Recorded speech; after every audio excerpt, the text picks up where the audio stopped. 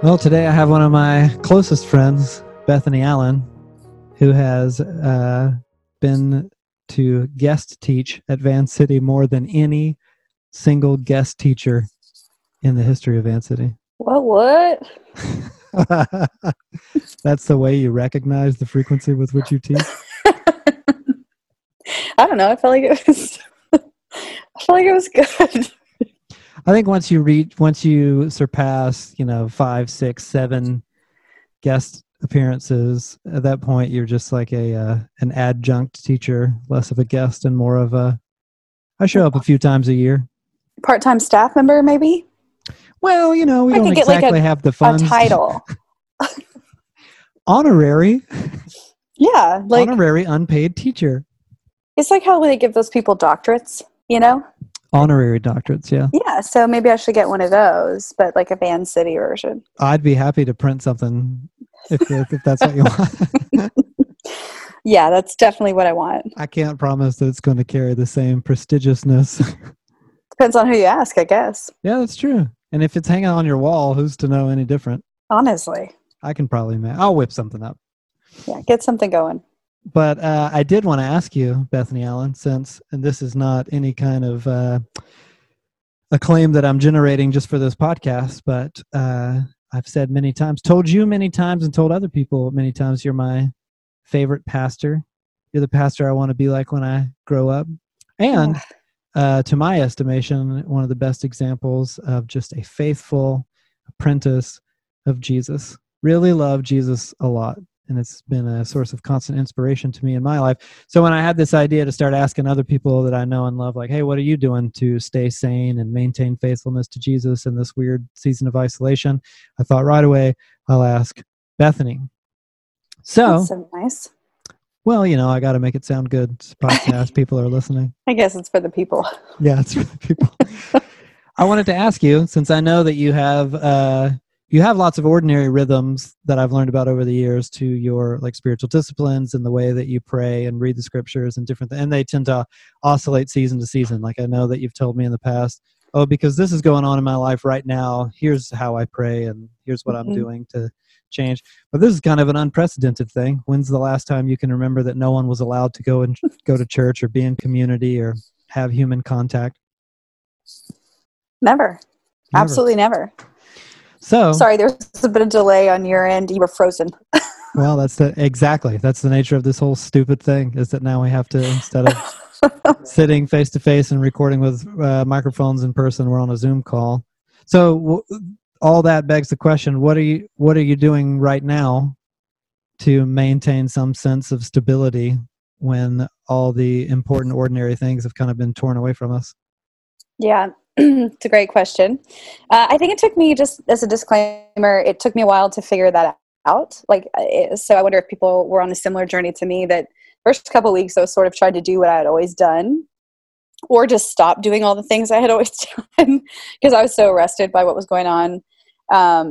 And just now I feel like the last week or two, I'm kind of in a healthier rhythm as far as my disciplines go. And I think the one that has stood out and changed a bit for me in this season has been prayer. And I don't think I'm like a great prayer by nature, in the sense that you have this brilliant system on how you pray and when you fast and all that kind of stuff.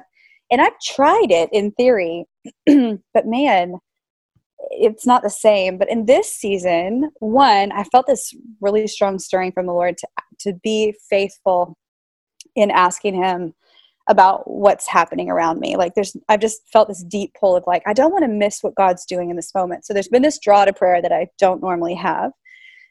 So that's been a factor in the prayer space, but then also a need for wisdom, because these are bananas times and nobody's an expert at all. So I've needed prayer for that reason. But I think more than anything else, I've needed it because I desperately feel like I need connection with God, and not just because I'm a single person who lives alone.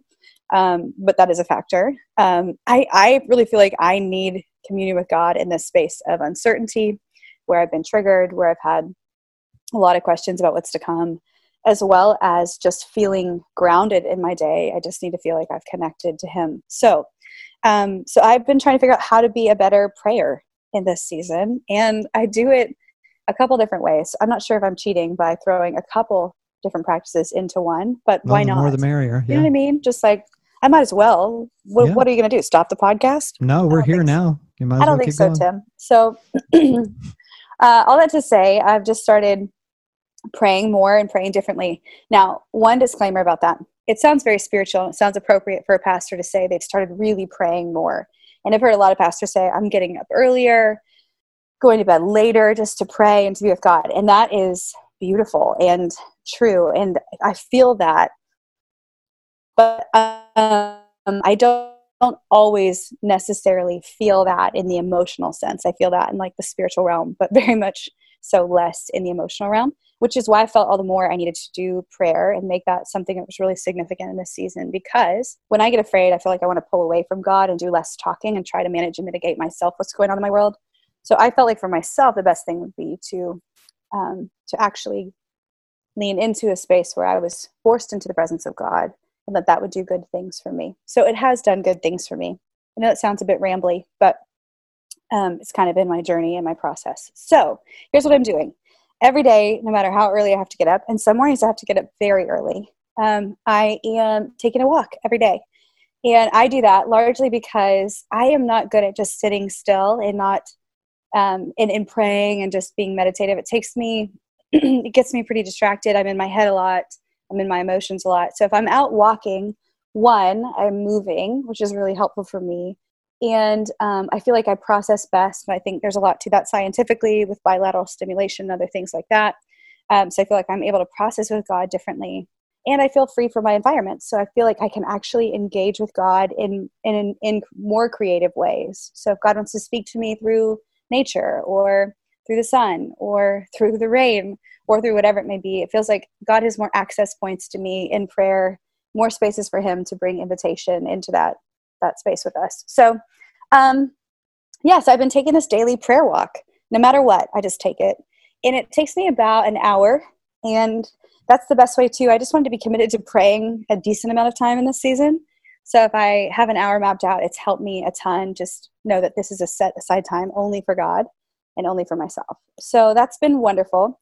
And then I've also, this is my free add-in, I've been doing this 10-minute meditation. I actually started doing this before COVID, but I've kept doing, it's a 10-minute meditation on YouTube with this lady from Australia. And she's like, breathe deeply, like, that's and your Australian it's accent? well, no, this is the day the Lord has made. I will rejoice and be glad in it. I sound South African. That's more my bent. I don't know. South, see? Mm-hmm. But anyway, I've been doing this meditation. It's actually really helped me centering prayer is not something that catches my spirit as quickly. So this meditative space has been really helpful to move me into places of breath prayer or centering prayer. So I've kind of been doing both of those things on a regular basis, and it has been awesome.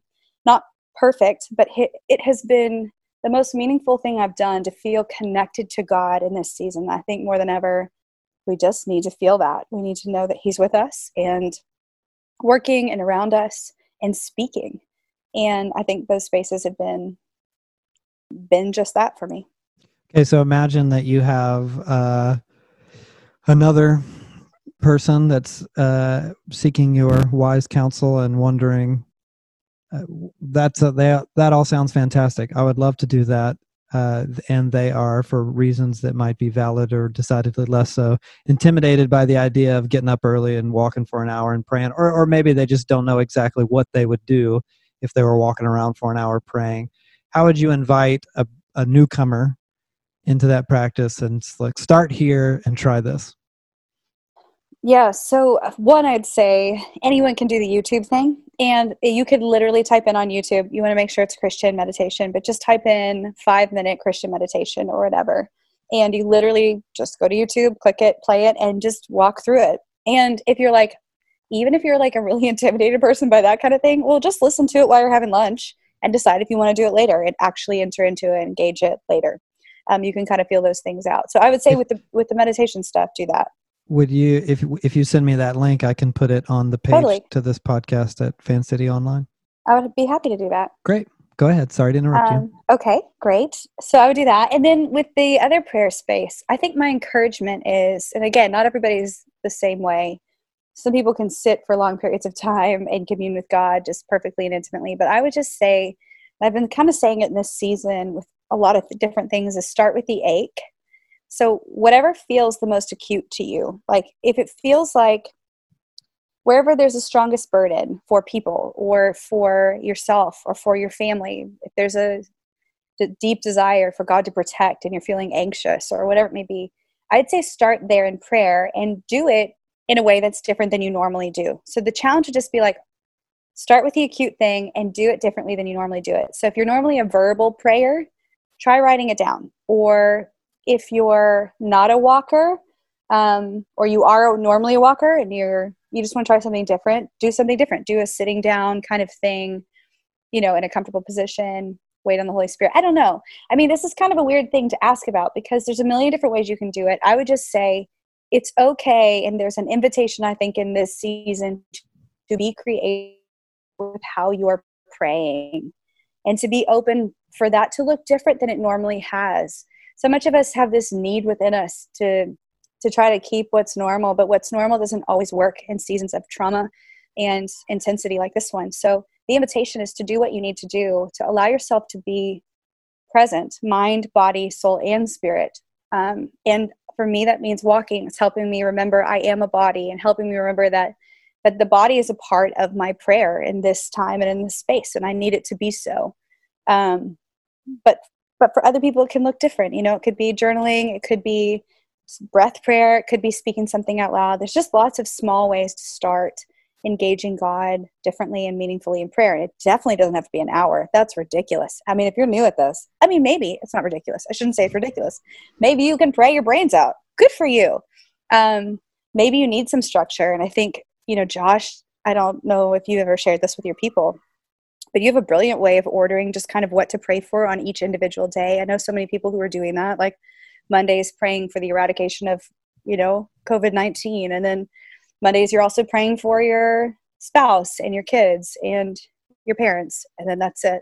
And the next day praying for leaders in our nation and praying again that God would eradicate COVID-19 or that God would heal sick people or help whatever, the infrastructure. But some of us need different rhythms of order in order to pray in this season uniquely. And I think that's my point. For me, it's walking. It's really helpful for me. And I even have a little bit of an ordered schedule as well. Not as neatly as yours, but I have a decently ordered idea of what I'm praying for every day. And I think the challenge and the hope is that you just start somewhere. We've posted the YouTube clip Bethany mentioned using on this episode at fancity.church/online.